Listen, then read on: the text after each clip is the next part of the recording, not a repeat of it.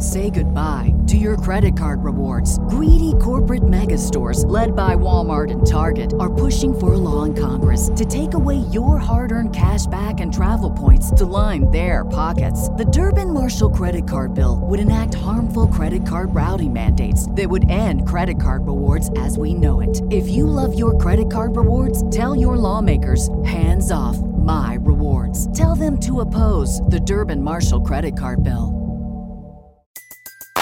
Everybody in your crew identifies as either Big Mac Burger, McNuggets, or McCrispy Sandwich. But you're the Filet-O-Fish Sandwich all day. That crispy fish, that savory tartar sauce, that melty cheese, that pillowy bun. Yeah, you get it. Every time. And if you love the Filet-O-Fish, right now you can catch two of the classics you love for just $6. Limited time only. Price and participation may vary. Cannot be combined with any other offer. Single item at regular price. Ba-da-ba-ba-ba. This show is brought to you by The Makery, the podcast network for makers. Hey guys, welcome back to the Art of Craftsmanship podcast. My name is Dustin O'Hara, and I am here again with my brother and co-host Devin. Hello. Devin, what do you got for us today? People will soon forget what you said. They will never forget how you made them feel. There is a place in the world for any business that takes care of its customers after the sale. It takes months to find a customer, seconds to lose one. So, always deliver more than expected. To summarize, sell good merchandise at a reasonable profit. Treat your customers like human beings, and they'll always come back for more.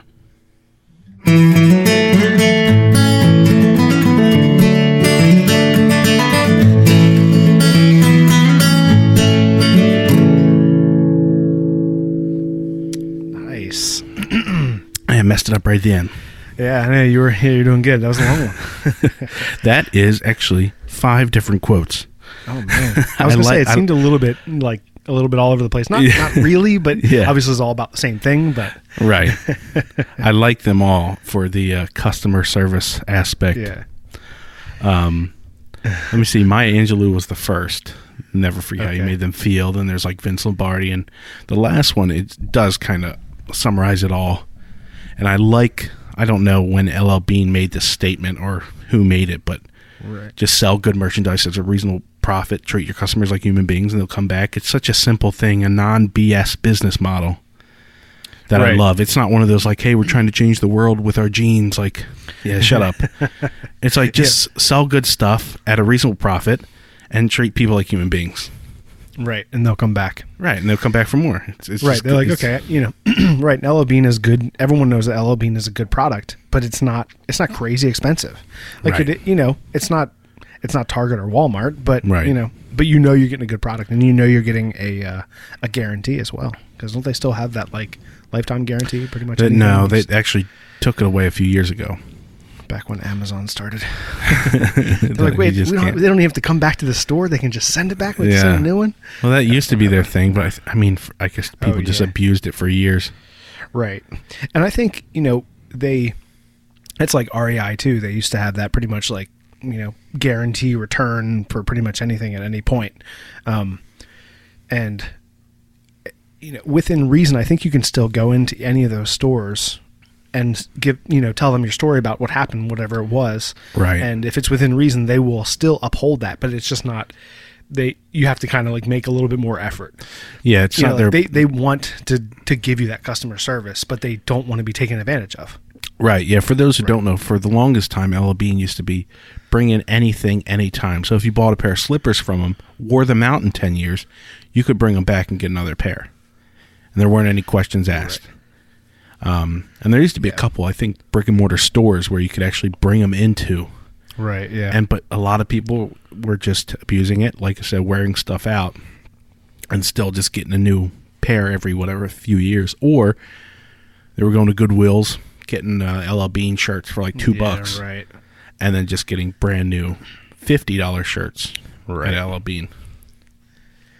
Yeah, anytime you kind of, I think you open up yourself to that kind of customer service and you try to be generous, there's always somebody. I think it's human nature to to find a way to wheedle their way in and screw it up for everybody. Right. You know? Some people just don't. That's not on their moral compass. I know. It's so Some weird. people just feel like, hey, you got to get away with what you can because everyone else is trying to get away with stuff. Right. So you ever watch those YouTube videos where people open up like glitter bombs in boxes? Right. And they're always just like, you know, trashy people of all colors, shapes, and creeds who are just like, yeah, well, we got this, check it out, blah, blah, blah. And then it like, you know, explodes in their house. And they're like, their kids are around and stuff. And they're like, oh, it's just so trashy. The Mark Rober glitter bomb. I love it. Yeah, it's so good. I know. I love that instant justice stuff. It's the same one as when they park the bikes and people try to steal the bike, but it's attached to like a piano wire. So they get halfway down the hill and it just bam, and they go flying. Instant karma. I do like occasionally I'll go down that instant karma like rabbit hole watching instant karma videos on YouTube. I'm like, yes, it's so good. Someone steals something and just gets like punched out right away, like bam. Right. Like, there you go. Instant karma. What's the one? Oh, I was watching. I don't know. You know, YouTube. You don't know how you get places. Yeah, right. I was watching Praise Worship Fails. Oh no. So it was a lot of keyboardists who would accidentally push like the automatic song button. Right. And like boom, tick, tick, boom, tick, tick, boom, tick, like in the middle of like a real soft praise song. Nice. Or Praise people, worship and fails. you know, it's so much like more pressure, that type of music, because everyone's like really into it, you know, and everyone's feeling it. And then when someone messes up during that, it just makes it so much better. Oh man, is that where you came across that trumpet that dude sneezes into the trombone? No, actually, well, that's good. I watched that like 10 more times you? after our So podcast last good. week. I was watching, just laughing hysterically, and Corinne and Nicole both came in like, "What are you laughing about?" And I was showing them. It's so funny. It's getting me now. Yeah, you can. If anybody didn't see that or didn't hear our podcast last week, just search what man sneezes into trombone or something. Yeah, I think it's man during concert, man sneezes in the trombone. It's like the funniest title. It's so funny. It's like, yeah, it's only like a 12-second video or something because it's just a clip of that. It's so good. Oh, I was laughing so hard. But yeah. Okay, back on track. I wanted to bring up the customer service thing because I feel like the last year or two I've had to battle so many different companies for just simple things that I'm not necessarily a big complainer, or I'm not going to cuss people out, but if something really goes wrong, I want someone to fix it. Right. Yeah. One, it wasn't even really that big of a thing. I bought a light for our channel, or we split, whatever. We got a light for the channel. Right. And I got it in, and it didn't have a power adapter. So it's a light with no plug. So, I knew it was a warehouse sale, and I knew they probably got mixed up because it can also take batteries. So it can be mobile. So whoever packed it up, the Amazon people must have been like, oh, it's a battery-powered thing, and just threw it in there. Right. And actually, oddly enough, we got barn doors for it, which wasn't included in the package I bought.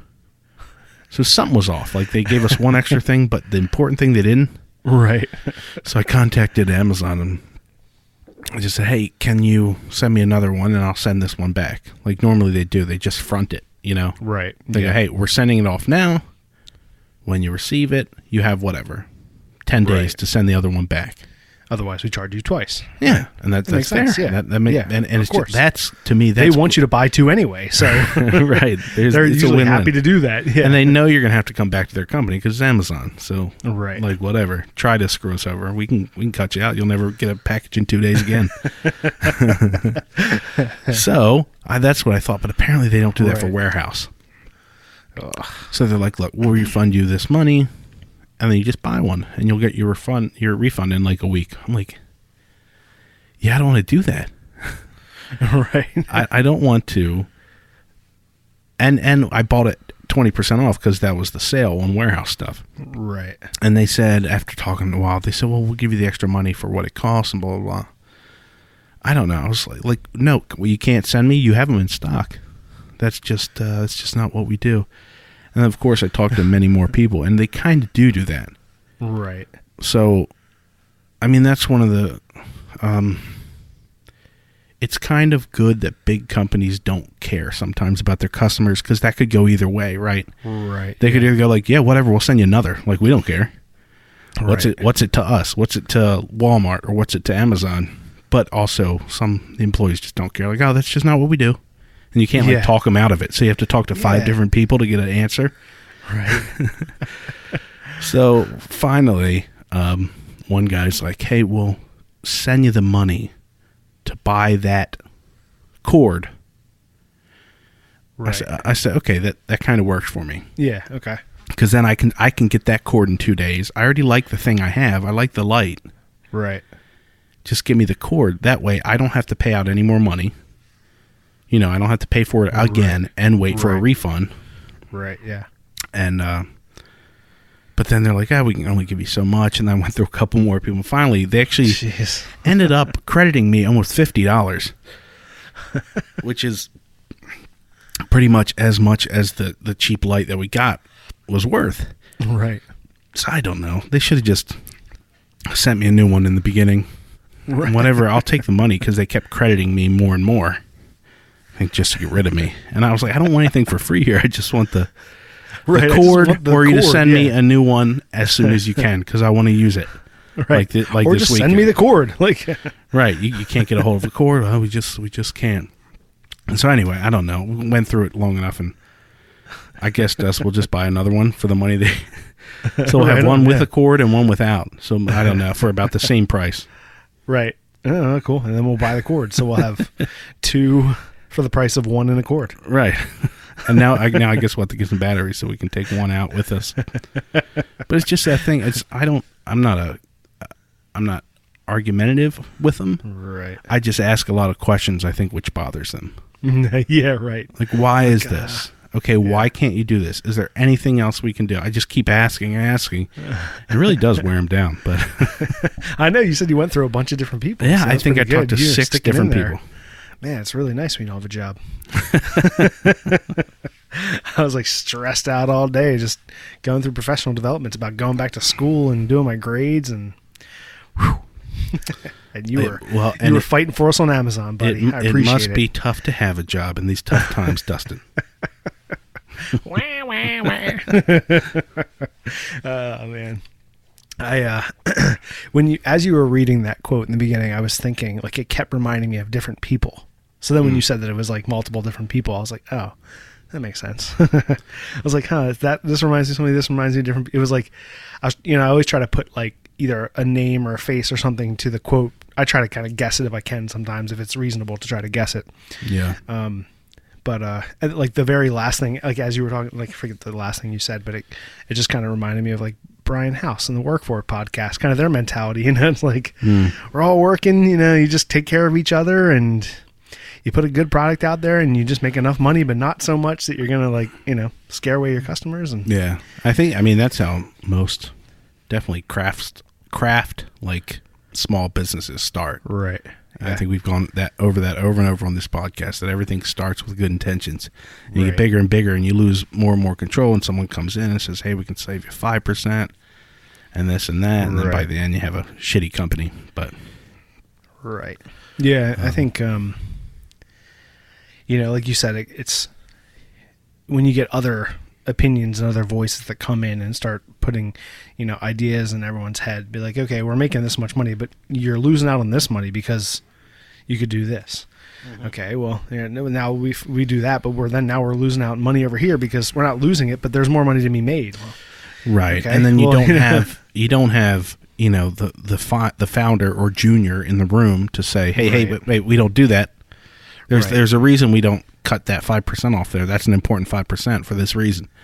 Right. Exactly. And the board just goes, hey, we'll have a good meeting. We'll tell whoever that we cut 5% or plus 5% on our profits. Right. Exactly. That's a good day. That's my job. That's why they hired me, to come in and do the financial side.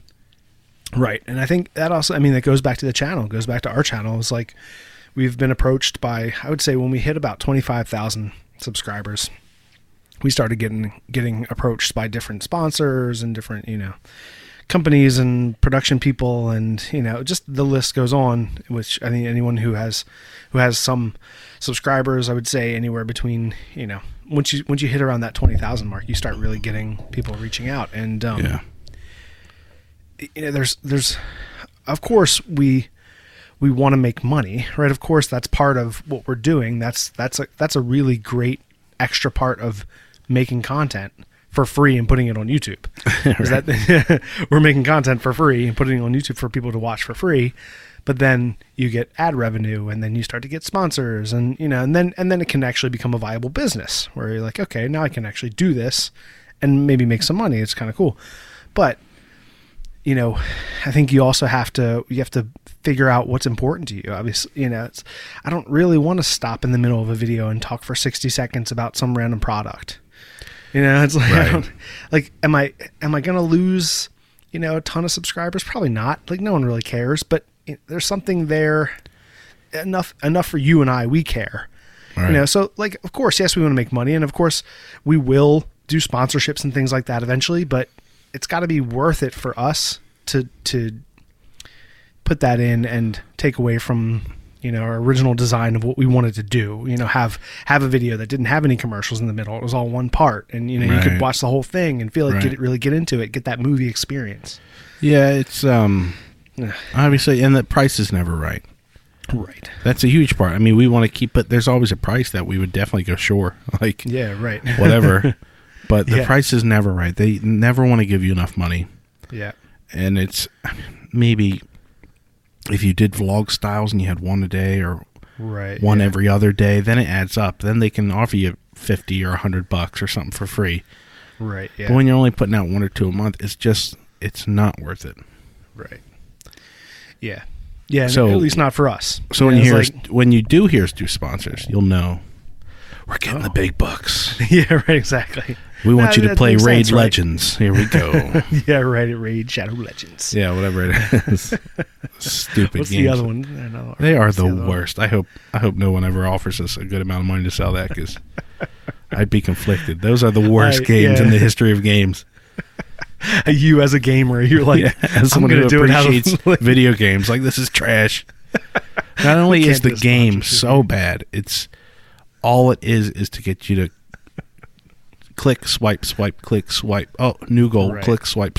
Oh, 2 gold. It's bullshit. And then they want you to buy whatever bullshit currency they put out there. Yeah, so you got a bunch of kids running up $300 bills on their cell phones, and the parents don't know, and they buy. There's nothing of value to it. You get some fake digital armor pack. Oh, it's horrible. So now, guys, when you see us do a Raid Shadow Legends sponsorship on our channel, and then you see 4 angles of all 4K video, you'll know why we have 4 4K cameras. Right. Because all that money has gone right back into the channel. It's actually a pretty good game. Yeah. Actually, now that we think about it, I played a little bit. Yeah, and you can get 10 free silver by using our link. 10 free dragoons with auto craftsmanship. 10. So stupid.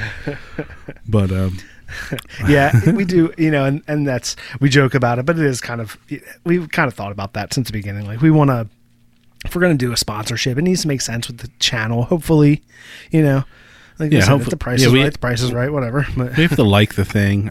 Yeah. The one thing though that I heard the guys on the Making a Podcast talk about was when you do a sponsorship for a company that works, that's in the field of the things you do, right? They want to kind of control your video, or at least they want to know what you're showing is, beneficial to their product. When you're working for a video game company, they don't care, because they already know that you're not doing what their thing is about. You do whatever you want. So that is the one benefit of having a sponsorship for, something that has nothing to do with what you do on the channel. But then you're also just putting that into the middle of your video for all your viewers to have to watch this stupid, thing about nothing that has anything to do with it, what they want to do. Right. So there's a trade-off, but yeah, they gotta skip and if you're saying we're hypocrites because you've heard plenty of ads on this podcast, that's a Makery Network standard. So right, yeah. You're going to hear that on all the podcasts. We necessarily don't have much to do with that. So there you go on that. The one nice thing though about the way that it works on the Makery Network is when you hear an ad throughout the podcast, that ad it's like your Google feed.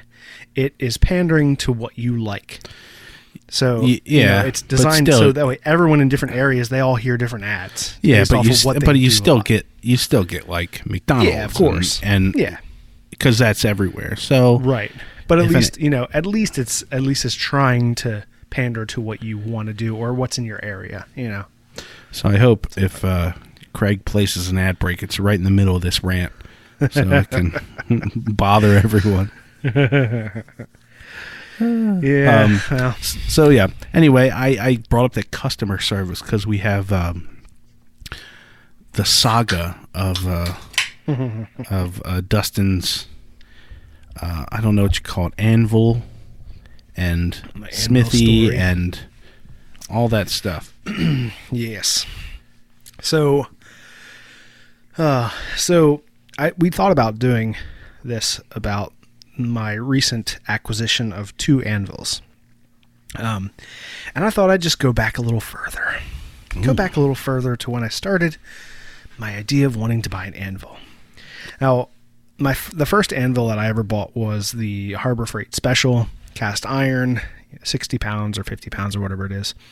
I bought it. I wasn't really into blacksmithing. I think I was into knife making. I think I wanted, I don't even remember why. I kind of bought it and it sat around for a while. I ended up using it now and again for a few random things. And then kind of got a little bit more into knife making and then a little bit more into blacksmithing. And then by that point I had it. So I was like, oh, that's great. So first anvil was the Harbor Freight anvil. So used that for a little while and, realized how it's, a pretty bad anvil. It works perfectly fine as a big, heavy surface to pound on if you need something to pound on.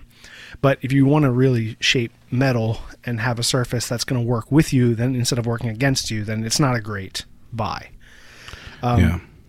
Just because it's not very hard, and you want your anvil to be pretty hard because it gives you what's called rebound. So as you hit it, the hammer wants to kind of bounce back up towards you. So then you're not like lifting it every time. And it'll work, it does the job. If you want to get a little anvil to shape some steel occasionally to do some stuff, then the price is right for, I forget what it was, Yeah, and I mean, $60 up to now-ish, that's what you've used. Right. So you've done a lot of projects on it. Yeah. And it definitely can work. The second thing that I got with the mindset of using as an anvil was a piece of railroad track. So it's actually up at a kind of junk shop, vintage, kind of flea markety individual building shop up in Pennsylvania. And it's actually one of my favorite shops because it's just there's a little indoor area which has some stuff, and then there's this like back area behind it which is covered by like Quonset huts and plastic and inside and outside tables, and it's just so much stuff. It's like if you found like the best stall that you really enjoyed at a outdoor flea market, and then you just made an entire building, an entire like outdoor area that was all just that one thing. So it's like some random tools and nice. It's awesome. So I've been there a couple times, and one of the times I went up, there were 2 chunks of railroad track. One was maybe about 18 inches long, and the other one was probably something like 15 inches long. So I think it said like $15 and $10. So I bought both of them, gave one to my buddy Sean, and then I don't know if it was that same day or another time. There was this. So I got those. So those are kind of anvil things that I use. And then there was this like big chunk of steel. I would say maybe 3 inches, 2.5. Let's say maybe 2.5 or 3 inches thick, 8 inches wide, and maybe 2 feet tall, 20 inches, 24 inches tall. So a big chunk of steel. It was old because it was rusted and the corners are kind of round. And on one end, it has a big screw eye that's screwed into the end. And then halfway down, it has like a square hole in it, and then it's got this kind of L-shaped hole cut out from the side that's maybe an inch and a half, a void. Have I seen this one? L. Yeah, it's down in the shop. It leaned up against the wood rack for a while, and then it's underneath the forge now. Big chunk. It probably weighs 150 pounds, maybe 125 pounds, something like that. It's this big chunk of steel. So I've got that. I haven't ever used it as an anvil, but that was kind of the idea, kind of like a swage block or just a big metal surface, big heavy metal surface to be able to do some pounding on. So now I have the Harbor Freight anvil, the railroad track anvil, and the giant metal weight anvil. What was your plan to do with the giant metal weight? Were you going to try to shape it as anything, or just lay it out and just lay it out inside, just have a big surface, maybe even flip it up on its side to have even more material underneath of the thing, if I needed to work in something that was thinner, because it's 2.5 3 inches wide, so I can kind of have it up on its side. But that was kind of the idea for that it was just this big chunk of steel that I think I paid $20 for it. And it was probably just something that would work well for an anvil and didn't cost me, $1,200 or $1,500, like a real vintage anvil would.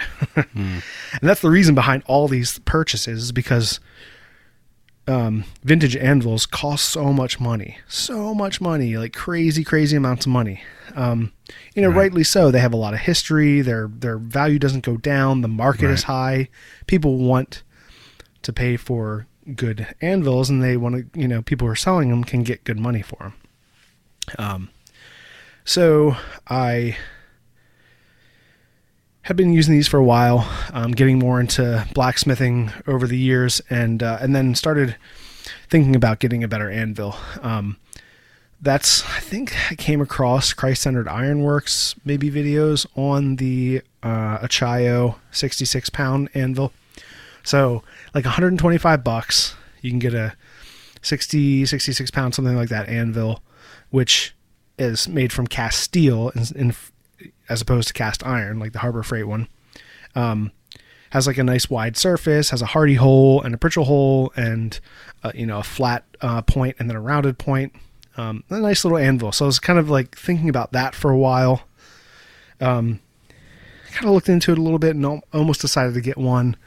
But then I started thinking about it, and I've been looking off and on for anvils in the 100 to 125 pound range, 150 pound range, kind of that range, something I might be able to afford if I could spend $500, $600, $700 to get like a good one, Real quick, I was just thinking, in my head, I was like, why haven't we done an unboxing of these? And then that's a little teaser for forward in this story here. Exactly why Dustin didn't do an unboxing, or there was an unboxing, but not by us. Right. All right. Sorry. Go ahead. Okay. Yeah.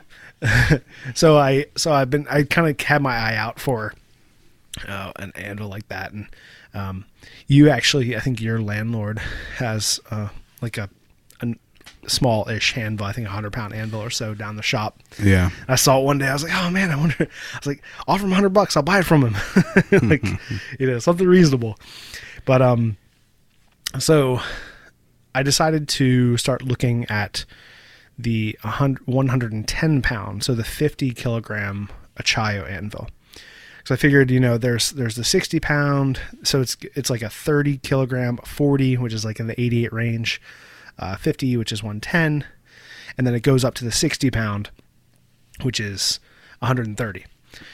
So I was looking at the 110 pound one, which was kind of somewhere between the $250 and $300 range, depending on where you find them. The thing is that they come from a bunch of different companies, most through eBay. So the price there's a range. So it's a bunch of different Chinese companies, right? Exactly. Just like the leather sewing machine. Yes, exactly. Yeah. So I was keeping my eye out for the 110 pound one, looking, watching more videos on YouTube. I kept looking like every day.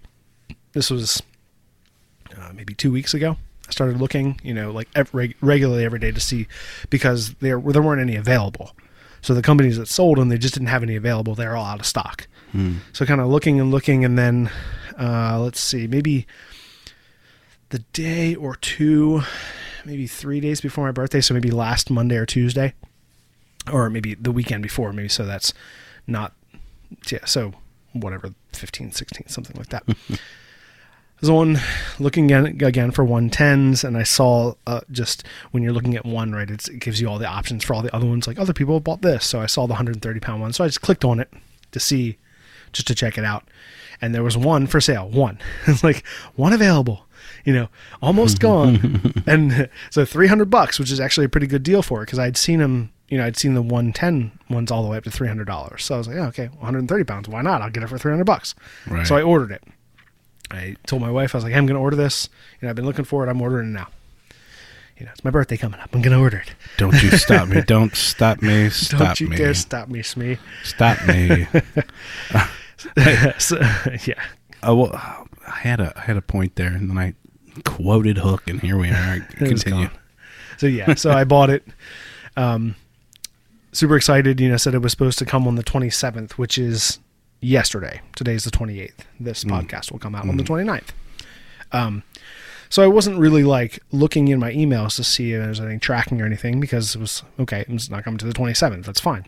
Yeah. This was like, back on Sunday last week, something like that. So in the meantime, I figure, why not just, put a message out on our area next door. So if you guys aren't familiar with next door, it's kind of like a Craigslist, but instead of being a whole like city or a big town, it's neighborhoods.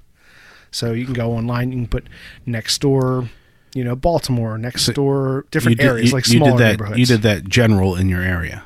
Yes. Are there certain categories of next door? Yeah. I mean, it's next door. I know what it is. I have it, but I just get the area I'm in is a little richy rich. I'm not. I'm in like a farm apartment.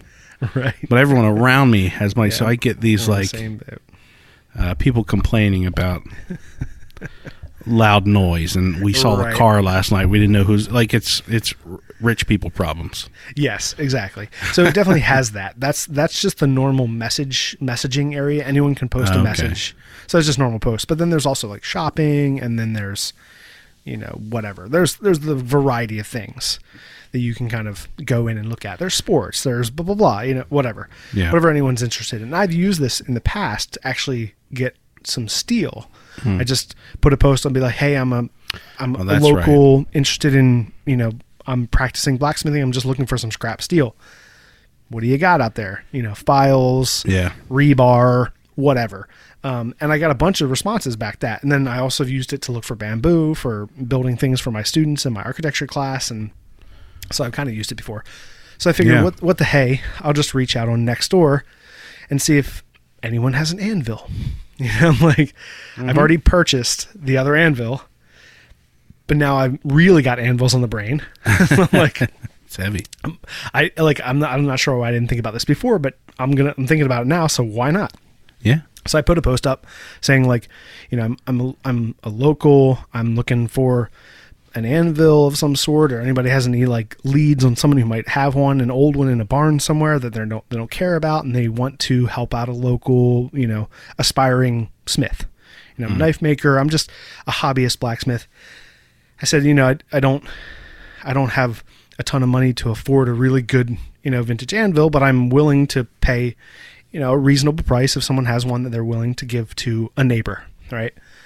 Kind of playing on that, which is the truth, right? That's how, there's so many people, there's so many stories about people who get anvils like that because they know someone who's like, I have this anvil here. It's not being used, here you go.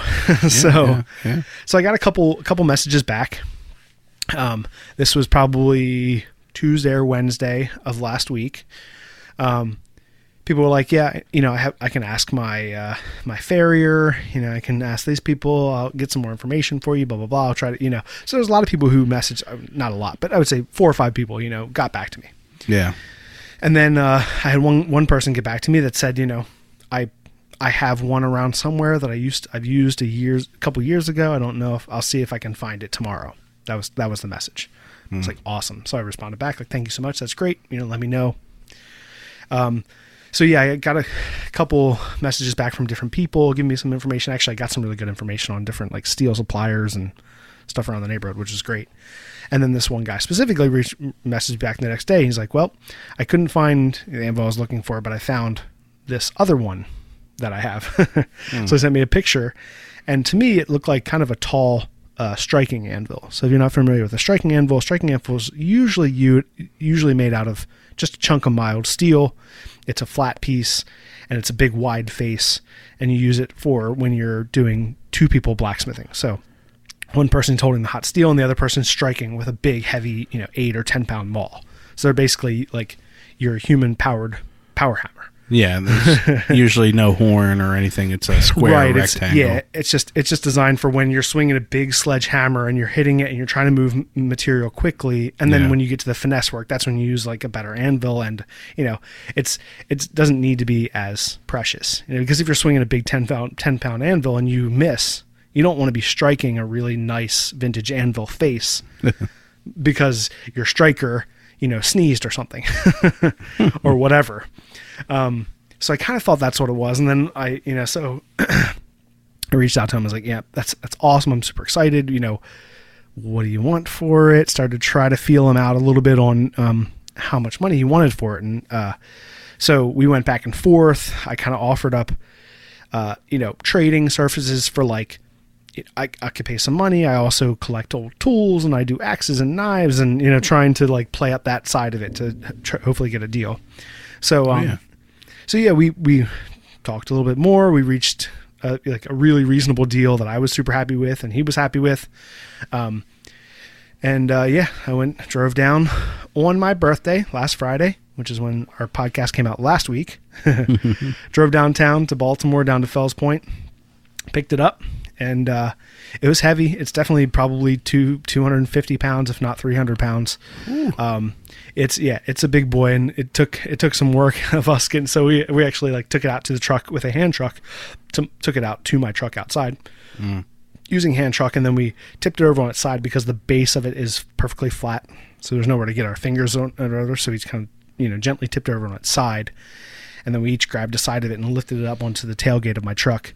I had a good grip on it, so I'm like lifting it up straight up, and he kind of like almost bobbles it or tries to readjust halfway through, and I'm like, oh shit, here we go. We're gonna drop this anvil on the like concrete right here, and the big chip's gonna come out, and because it's in like perfect condition, it's super good condition. But a really nice guy, he was. He was happy with the price that he got for it. He didn't know anything about anvils. He said that he may have another one somewhere. The one that he actually thought he had might be around. And so I told him, I was like, if you find it, reach out to me. I would be happy to buy it from you.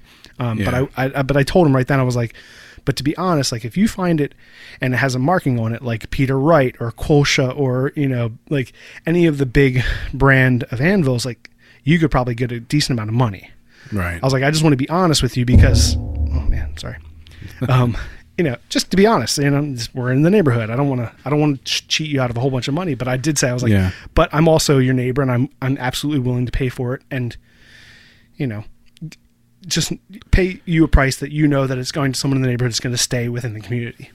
Yeah. If that matters for you, See, that almost goes back to customer service. Not customer service, but when you're doing business kind of like that with someone, usually they'll appreciate your honesty more than like what maybe you could make off them if you swindled them a little bit. Right, exactly. You kind of let them know. It's like one of the reasons I like watching American Pickers. They'll let those people know if it's worth a bunch. They'll be like, I don't know, how about $10? They'll be like, how about 75? Yeah, how about I just they'll give you upsell. I mean, those are also because, two guys who are on TV on cameras so they can be held accountable. Right. But they're also good guys who just want to, if they know they're going to make $100 off it anyway. Right. Like what's the difference? We want to be straight with you. We'd rather have a good relationship with you in the future than try to swindle you out of some money. Right, exactly. And that was the thing. Like, of course, he may never find the anvil, and that's perfectly fine. And he might find it, and I go down and say, hey, look, this says, whatever on the side. If you're interested, I'll help you sell it, like right. Not for any commission, just because you have it. And if you want to make the money off of it, I'm willing to help you, I'll give you like some information, or maybe we can look it up together, but I'm also willing to buy it from you for 1/10 of that. And, right. Keep it within the community, and you get some money, and you're happy and I'm happy, and that's how we move on. So hopefully we'll see, he said if he found it, he would call me. So, okay. So that was Friday. I get the Anvil. I bring it home. It's in the back of my truck. I'm super excited. Take some pictures. I don't post those pictures until Saturday because my buddy Sean from Crafting a Life I Want, who we've had on the channel, on the podcast, he's been on my channel before and as well. And he and I took a blacksmithing class together maybe 3 years ago in February. And that was our first time doing blacksmithing. And so we were both interested in it. We were both doing some knife making, but we took a really cheap blacksmithing class just to learn how to make nails, because at the place that we took it, which was called the Foundry at the time, it's not there anymore. But if you took a class, by taking a class, you were taking the safety class as well for that specific area of use inside of the Foundry, which was just a big makerspace. And once you took a safety class, then you could go in and you could use the space anytime for like $10 or $20 or something, so you could just kind of go and use it. So we went back a couple of times and used the blacksmithing area. So all the hammers and anvils and forges, and, paid the money and went back because it was a great space to be able to use. So I wanted to surprise him. I wanted to say, like, check out this awesome anvil I got on Next Door Phoenix. So, yeah, so he was, so I didn't post it until Saturday because I wanted to show Sean, because I knew that he would see it if I posted it. So you posted after he came over? Yeah, I posted after he came over. Yeah, because I was like, I'm excited, but I want to surprise him. I don't want him to see it until. So when he got here, I was like, hey, let's go check out what's in the back of my truck. It's a surprise, but it's a gotcha, bitch. Look, Sean listens to this podcast, so he's I'm like, haha. No, yeah, I was, I'm excited because I know that he and I both get excited about that stuff. We're like, God, right? Excited. Yeah, you definitely, when your buddy gets something, it's there's half. That's awesome. That's so cool. Half like, damn, why didn't I get a chance to? Right, exactly. Yeah, especially when you both have the same interest. You're like, oh man, you figure that out. Like, he got a really a nice vise for his woodworking bench. He paid like whatever, like $25 or $30 for it, for this nice. It's kind of an off-brand, not a Wilton, but another brand that's similar like Wilton, but it was designed for schools and wood shops and stuff. So it's this nice big vise with the little bench dogs and stuff all attached to it. And you got a good price for it. And I'm still using the like little Irwin one. I'm like, damn. Schwilton. Schwilton and Schwerven. Yeah. So, but yeah, so I posted about that. So that's Saturday. So Sunday morning, I wake up and laying in bed. So Friday was my birthday. My wife got me crabs for my birthday. Maryland blue crabs, super awesome. No, wait. How are they Maryland blue crabs? Because they're blue crabs from around this area. They may be Virginia. They may be. It's not in season at all. Yeah, I know, but they're the exact same species. I think you got some Gulf of Mexico blue crabs. Whatever. They still look exactly the same and taste exactly the same. So I mean, yeah, I'm just saying. We got blue crabs. So whatever.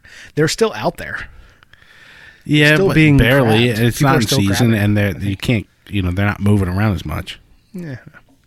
Well, whatever. So, okay, I rescind my my statement. I'll use my word. So my wife got me crabs, which I love because I'm a Maryland boy. I'm a Baltimore boy, and we grew up eating crabs and going crabbing and being around that all the time. So I actually mentioned it to her a couple weeks ago. I was like, oh, it'd be cool. What if we get crabs for my birthday? And she's like, they're not really in season. So I didn't think about it. And then you and I were filming on my birthday on that Friday.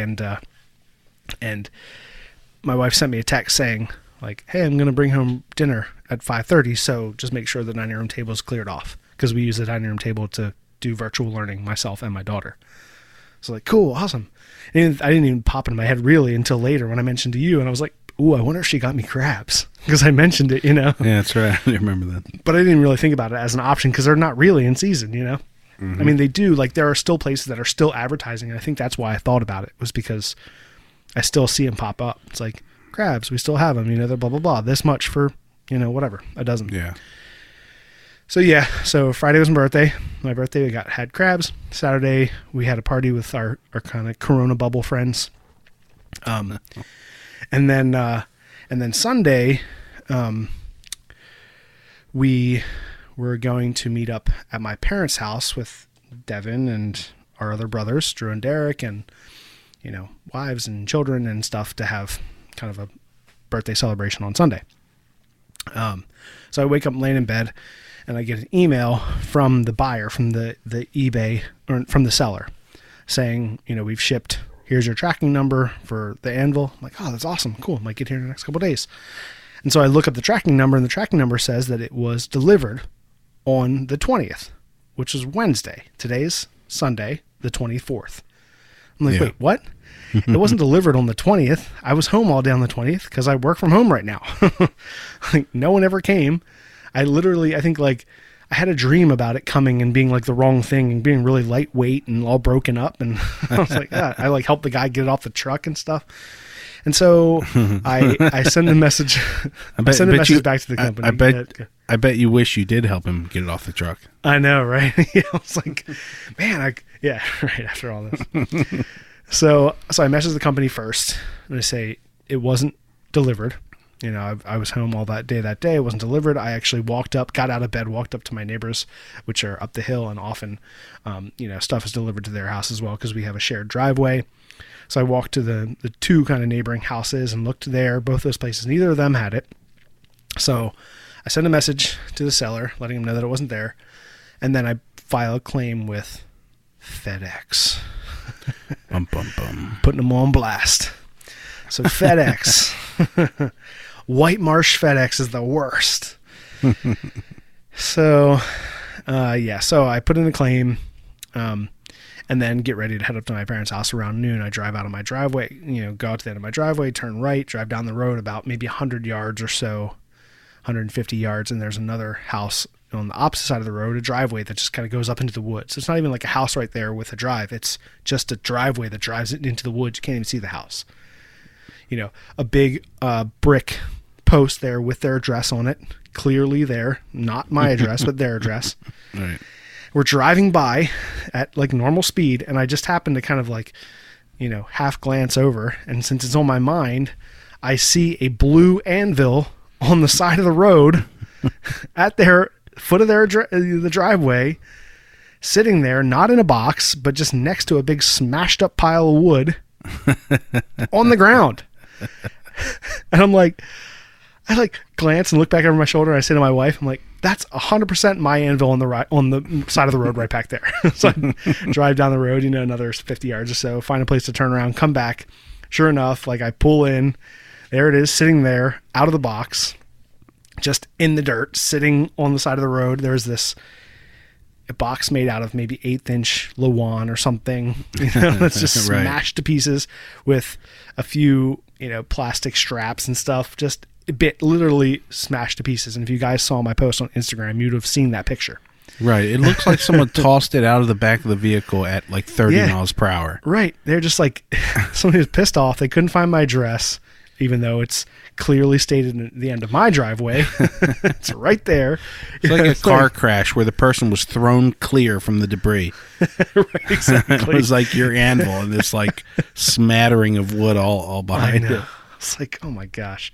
So fortunately it wasn't busted up or anything. It was perfectly fine. So fortunately it's an Anvil. Right, exactly. But Anvils, because they are hardened surfaces and stuff, and this is a brand new Anvil, so it has real crisp surface. It could have chipped off. Definitely things happen. Sure. So it's okay. So I picked it up, threw it in the back of the car, grabbed all the debris, cleaned it up so I didn't leave litter at my neighbor's driveway. And went up to the party and it was bitching to everybody about it. You gotta come check this thing out. I can't believe it. But so I found it. It was there. Had been there since Wednesday apparently, and just sitting on the side of the road. I was like, man, if I would have driven by someone else's random house and they have like an Anvil sitting out on the side of the road, where trash goes. Right. That would have been my new anvil. It's like. Did you ever find a shipping label or tag on any of that wood? Yeah. It's my wife's name. Because, so it's definitely yours. Yeah, right, exactly. Some guy like, anvil. What the hell? Then another one's going to show up like tomorrow and be like, oh, uh-oh. No, yeah, it had my name on it and all, which is obviously the reason why I picked up. And I ordered one anvil tossed out of a truck in the front of my house, and I don't see it anywhere. Right, exactly. But yeah, so I got that. Pretty excited about it. I after the party, I came home. Took the other anvil, which actually turns out to be a sawmaker's anvil, and I guess sawmakers didn't necessarily need the horns and things because they weren't shaping. It was mostly for flat hammering, and so they actually tend to be harder than normal anvils. So the surface is really hard because they're using wide flat saws and things, so the chance of like striking wrong and dinging up, or hitting the surface wrong was lesser. So apparently sawmakers anvils are harder surfaces, and also a lot of knife makers like them because that's the main thing you're doing is like flattening and planishing, which is flattening and using the edges, the crisp edges to do the ricasso area and stuff for knives. Yeah. Does a harder steel surface have more bounce or less? More. Yeah, because I guess that makes sense, but it's reflecting that it's harder, so it's reflecting that momentum back towards you. Yeah, right. Yeah. So yeah, harder surface, more bounce. So usually like a good anvil will have like a 90% rebound. So they say if you take a steel ball, maybe like a 1 inch like a ball bearing, and you bounce it, it should come pretty much back up to your hand from pretty much any height, or not any height, but I guess obviously really high. There'll be like, it'll lose momentum or whatever. But from a reasonable height, if you bounce it from a foot above the anvil, it should pretty much come right back up to your hand. If it comes up 90% of the way, it's got 90% rebound. If it comes up 50% of the way, it's got 50% rebound.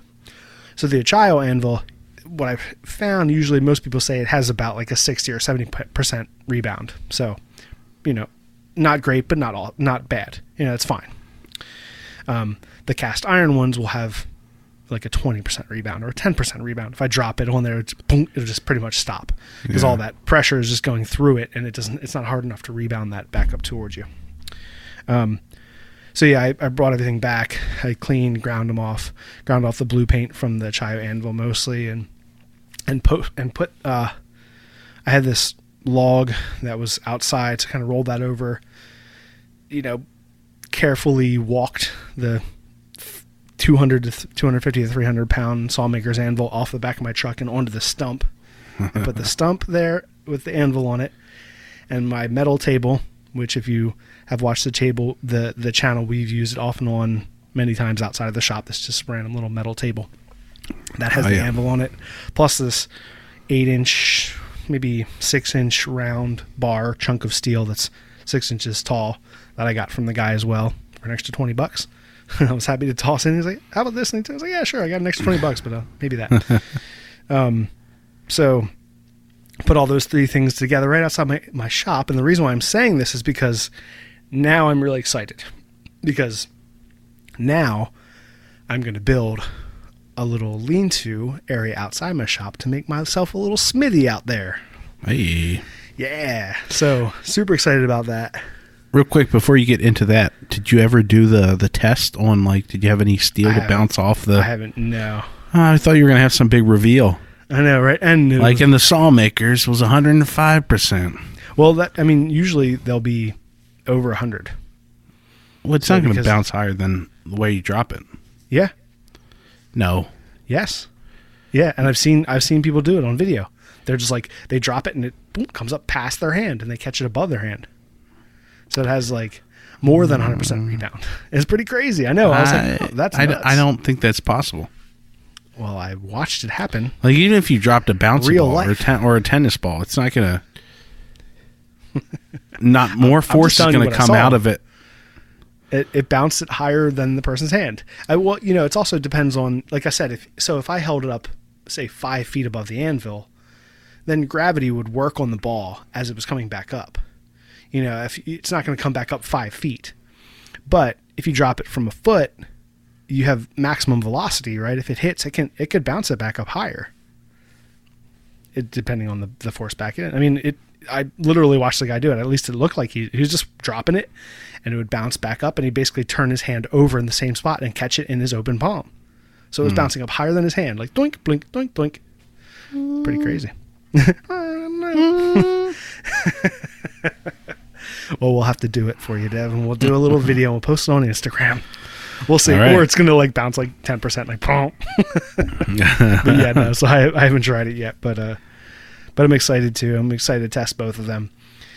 Yeah, so we're going to build a little smithy outside of my shop. There's a bush out there that my wife's been complaining about for the last couple of years just because it's not a great bush and poison ivy and stuff grows in around it in the summer and all. So I'm going to cut that puppy down, level out the ground a little bit, and build a little lean-to that's detached from my house. It's not going to be attached to it just because there's a window here and stuff, and it's going to kind of impede that a little bit. So it'll probably be 6 inches, 8 inches, 12 inches, something like that out from the house, a 4-post, and for 4 supports, maybe 10 by 12, something like that, with a roof. So that way we can put a little smithy in there. I can put all my anvils outside, all the anvil shaped things I have in my forge, and all the people who have commented like, I can't believe you're burning a forge in your basement. You're going to kill everyone. I'm like, oh, that's a good concern.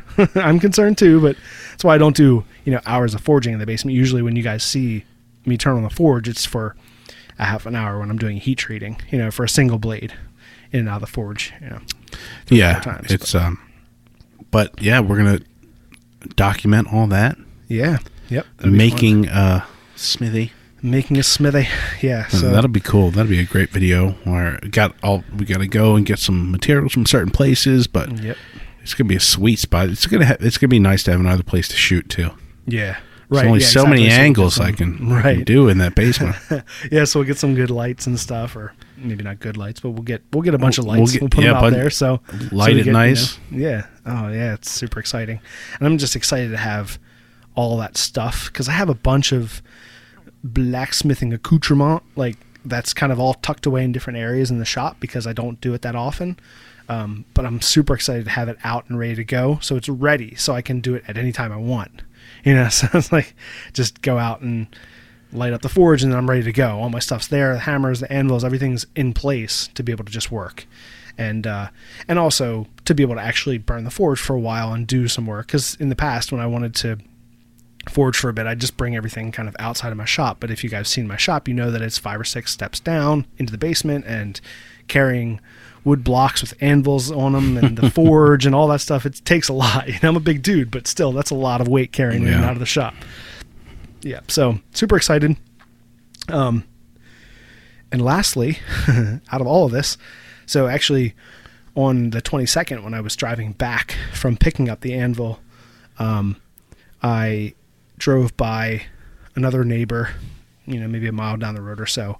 And as I drove by, he was outside, kind of walking around. He had a splitting maul in his hand, and there was all these giant logs outside of his house from a bunch of trees or things that had come down. And he burns firewood, so I'm assuming it's all going to turn into firewood. So I kind of passed by, and then when I was maybe 100 yards or so down the road, 200 yards down the road, I was like, I should really turn around and ask him if I can, have 4 feet of any of these big logs, like 2 feet pieces or so to be able to put my 2 new anvils on.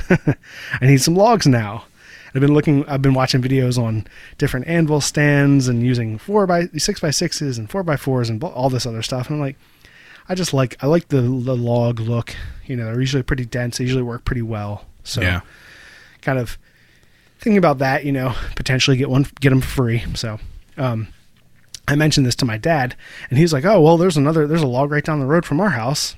I'll stop in, the next day or so and ask the guy if I can, if we can have it. It's this big chunk of log. He's like, it's probably about 4 feet or so. It's probably 18 inches diameter, just sitting there on the side of the road. So I'm like, cool, that's great. Awesome. So he does stop by. He, tries one day and there's nobody there, and he tries the next day and he gets permission from the people that we can come and have that log. So I drove up yesterday, which is Wednesday, the 27th, which is when my Anvil was originally supposed to arrive.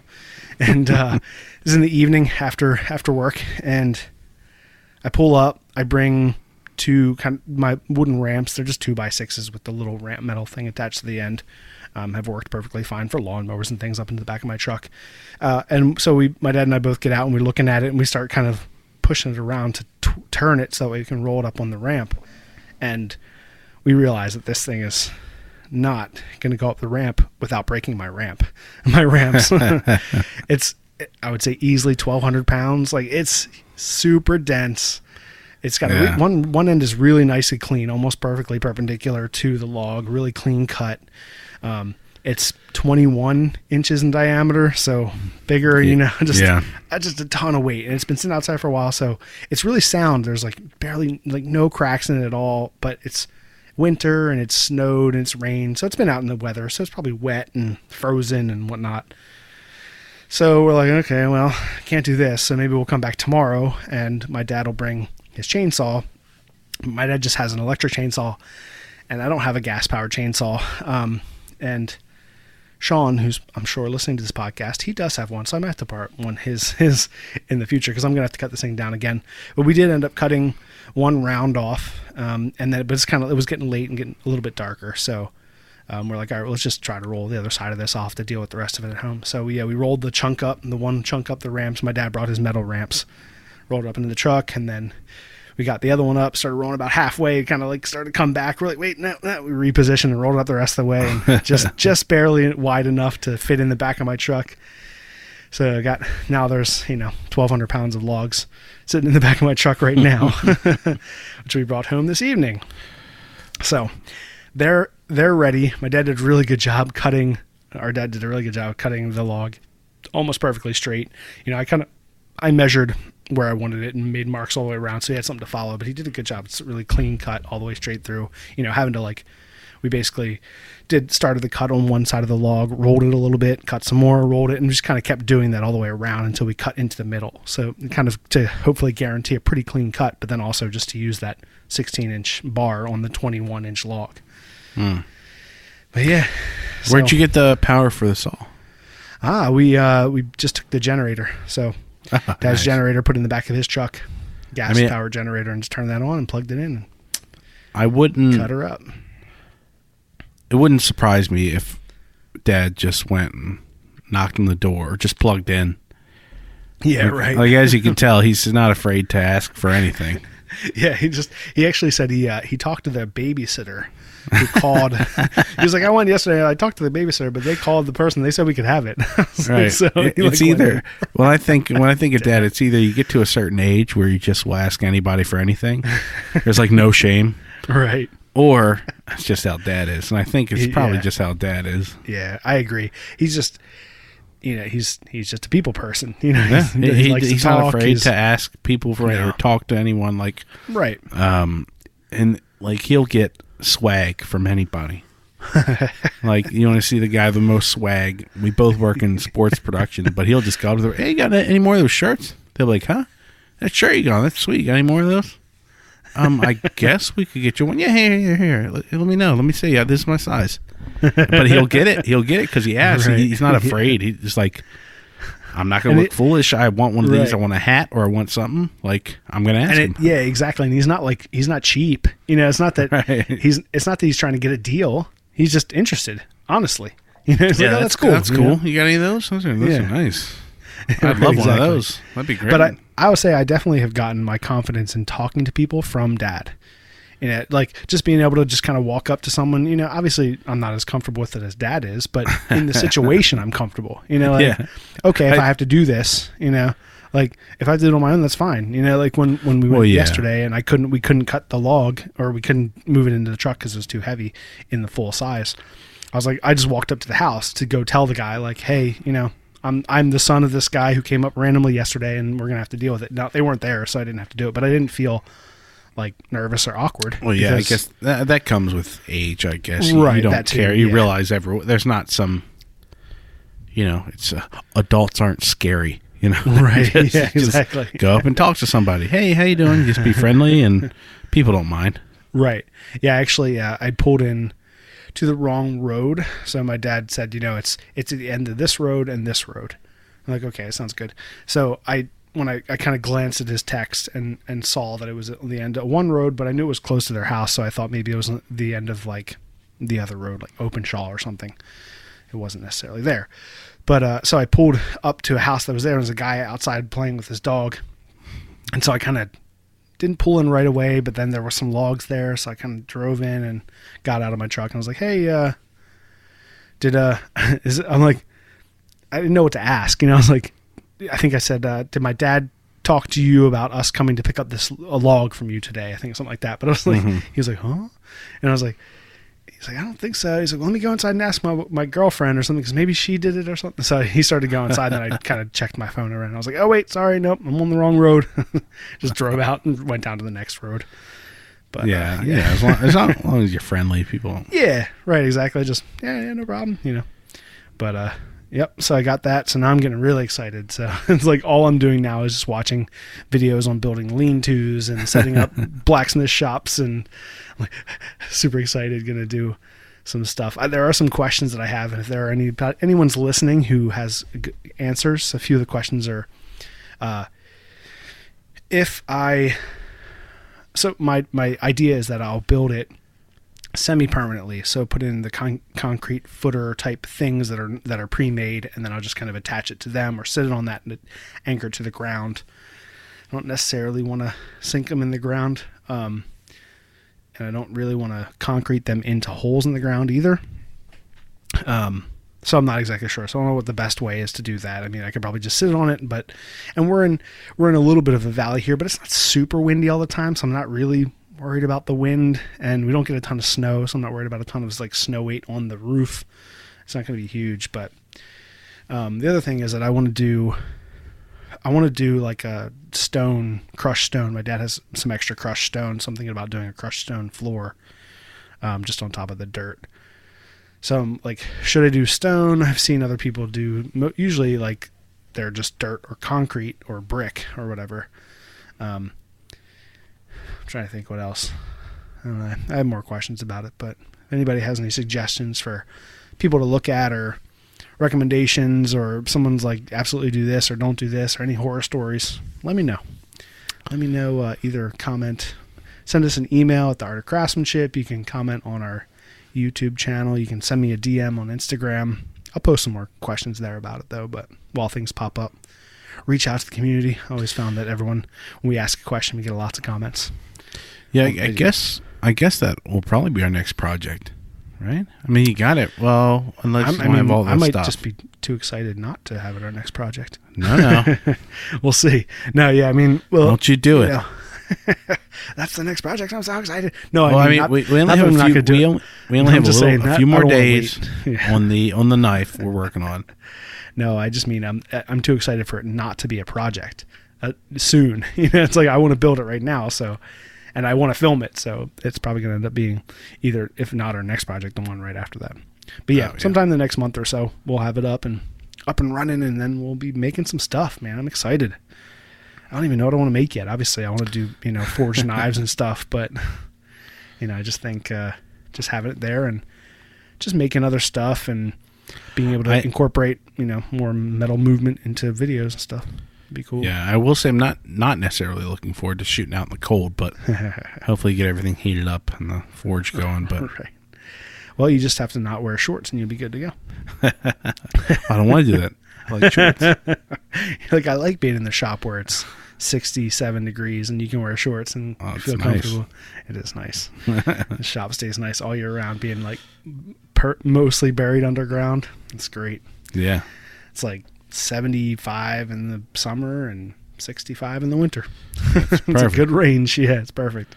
But no, that'll be fun. That'll be a great video. We'll do it all in one, I think, like all the rest. And take a couple days to build it. You'll build the whole thing in less time than it takes to make the knife. So right, exactly. Yeah, I thought that I was like saying this to my wife. I was like, yeah, it might take a day or two. I mean, if it's because normally we film in the evenings, as Devin and I both have jobs, or at least for most of the time that we've been shooting the channel, we both have jobs, you know, and so we both have day things that are happening and families and stuff. So we usually end up shooting in the evenings for a couple hours when it's dark out. Now, obviously in the summer, it wouldn't be dark out, but now it's dark out by 5:30, you know, so it'll have to be on the weekends or on, you know, if I have a day off or something. But, yeah, maybe we can do a Saturday and Sunday. Yeah. Bust it out, have all the material there. Yeah, because once we get going, it's not super complicated. I mean, I think that the top is basically just going to be, I'll build out a frame and put sheets of plywood on it, and then do some type of roofing. We'll decide what we do. That'll be in the video. And then just 4 verticals on the corners, and just attach them together. You know, maybe have like the 4 verticals will be attached with, you know, 4 horizontals or whatever, and then the whole roof just sits up on top of that. Yeah, toenailed in and whatnot. It's not crazy. You get a few guys over and they'll knock it out in no time. Right. Yeah. So if you guys are interested, you can watch the video. You'll see what our dad looks like, because I'm sure he'll want to. I told him, I was like, yeah, I'll let you know. We're gonna build it. He was like, cool. I'll come help. He's been in a video. Has he? Wow. What was he in? I know he's in the back of the bow shoot video. Right. Oh yeah, that too, I think. Well, yeah. Okay. He was in the Bushcraft Axe video. Was he? Yeah, he threw a... Oh, right, yeah. Remember? At the end when we were all throwing the axes, yeah. Yeah. He threw and got the one to stay. He was like, I know how to do it. Yeah, you can actually see all the brothers in the background. That's right, all the brothers there, yeah. So if you heard the podcast, you can watch that one, see everyone except for me, of course. Right, yeah. Behind the camera. Were you not in it at all? I guess not, right? I guess you were holding the camera the whole time. Someone's got to shoot it. Yeah, right, exactly. Someone has to slave behind the camera. Can't all just have fun and make stuff. All right, well, yeah, that's the Anvil saga. The saga of the anvils, of the blacksmithing hobby. To be continued. Yeah, my wife asked me it last night. She's like, so what are you going to make once you get everything built? I was like, that's a good question. I have no idea. Anything I want. Exactly. It doesn't matter what I'm going to make. It's just the fact that I'll have it ready to be used. So there will definitely be plenty of blacksmithing videos this year. Yes. But, you know, the great thing about it is like, out of all these things, I'm not spending a ton of money. You know, it's like, that's the nice thing too, is like I can set it up. I got the logs for free. I got a really good deal on the anvil. I mean, the most expensive thing is the $300 Achayo anvil.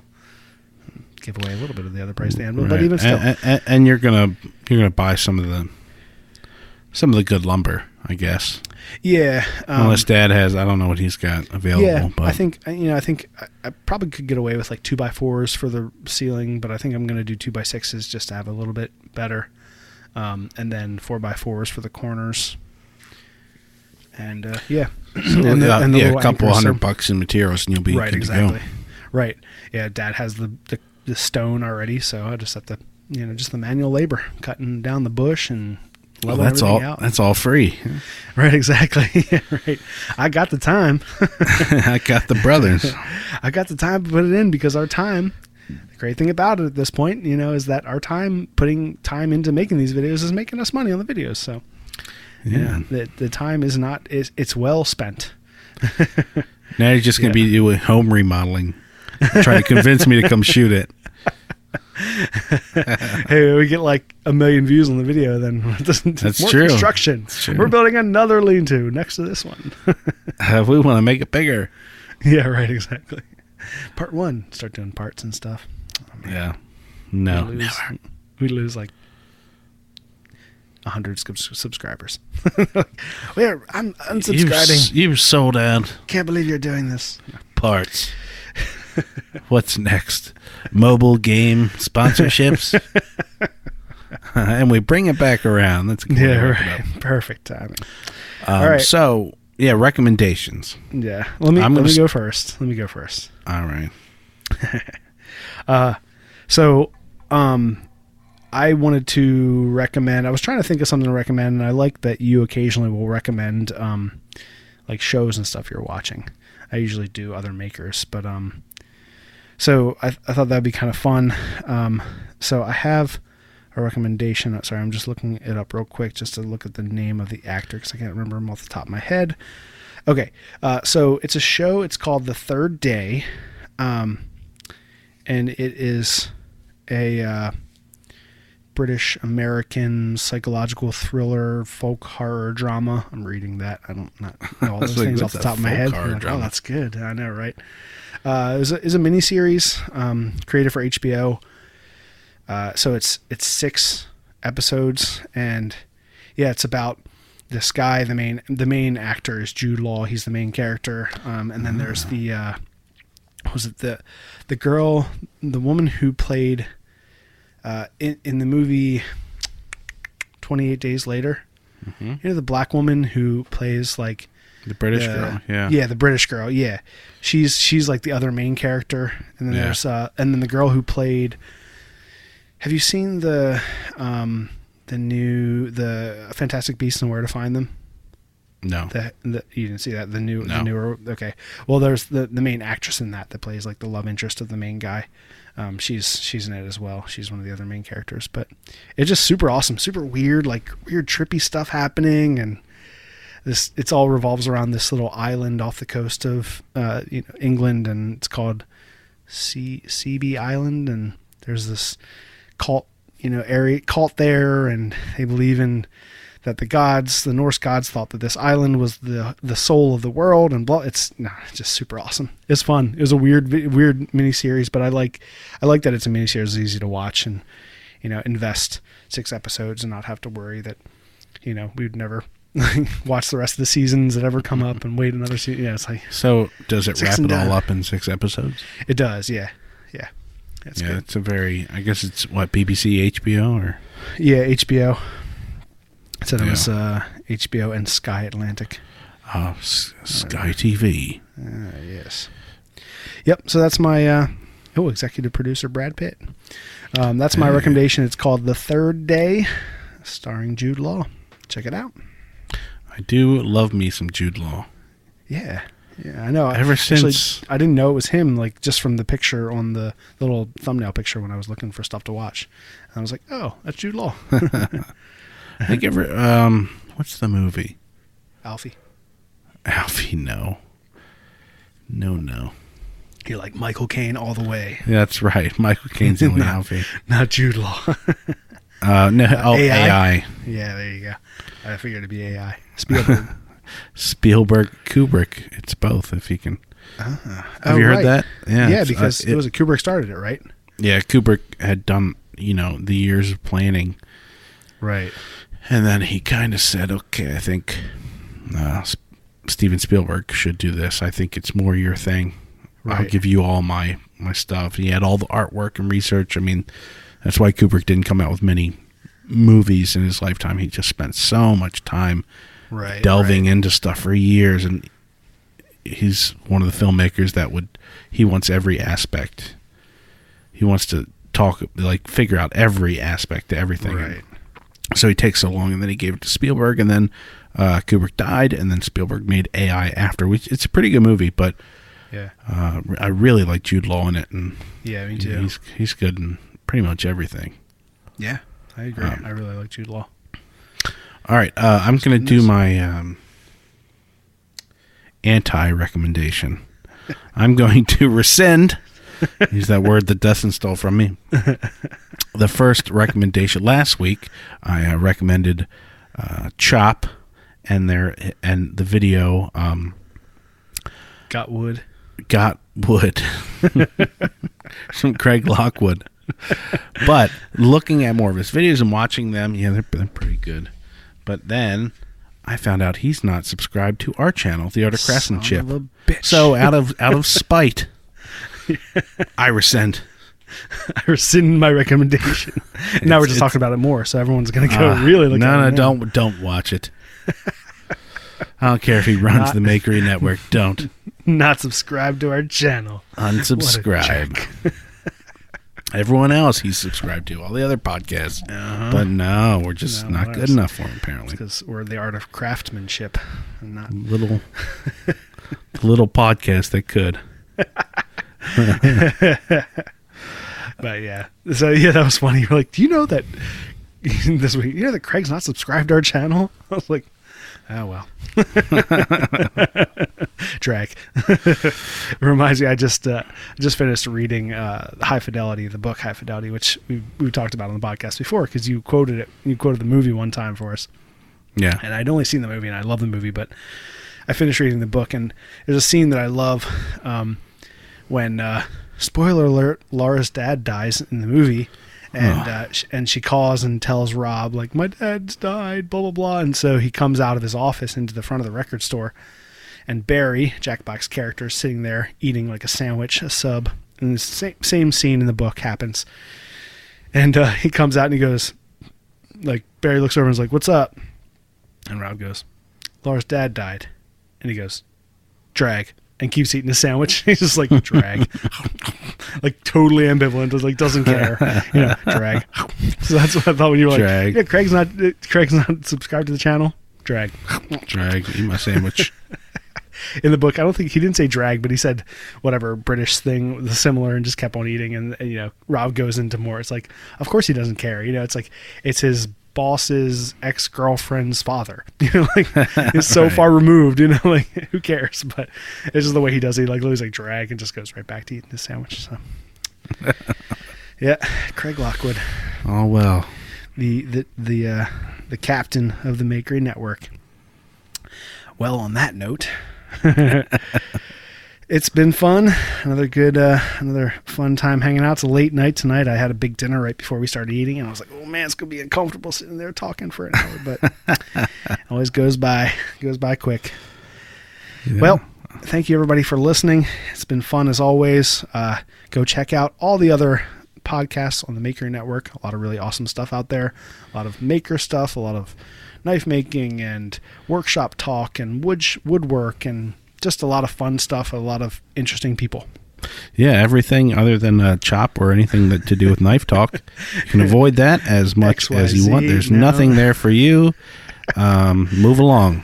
Yeah, all their 50,000 listeners are. No one's going to listen next week. Ha ha. Then you only get 45,000, sucker. But yeah, so check them out. Check them all out. They're all awesome, and we really are having fun being on the Maker Network and creating this podcast. It's great to do this and chat with people and hang out and talk about fun shop stuff. And on that note, you guys can follow us. You can follow us on Instagram at The Art of Craftsmanship to see all the little pictures of stuff that I do all the time and post and try to keep people, connected in the community. And I'll ask some questions about blacksmithing and shop building and stuff. You can find us on YouTube at The Art of Craftsmanship. And you can support us on Patreon. If you'd like to support us for the channel, for the podcast, any support that goes into Patreon goes directly back into the channel. We put all the money back into the channel. And it just allows us to make more stuff to put out there in the world, more content, which we really enjoy doing. And we think that you guys enjoy it because you keep on watching and keep on listening. So thank you all so much. Devin, it was a pleasure. Yes, sir. Everybody else, we will talk to you next time. If you like this show, take a look at our other shows made for makers just like you at www.makery.network. Everybody in your crew identifies as either Big Mac Burger, McNuggets, or McCrispy Sandwich. But you're the Filet-O-Fish Sandwich all day. That crispy fish, that savory tartar sauce, that melty cheese, that pillowy bun. Yeah, you get it. Every time. And if you love the Filet-O-Fish, right now you can catch two of the classics you love for just $6. Limited time only. Price and participation may vary. Cannot be combined with any other offer. Single item at regular price. Ba-da-ba-ba-ba.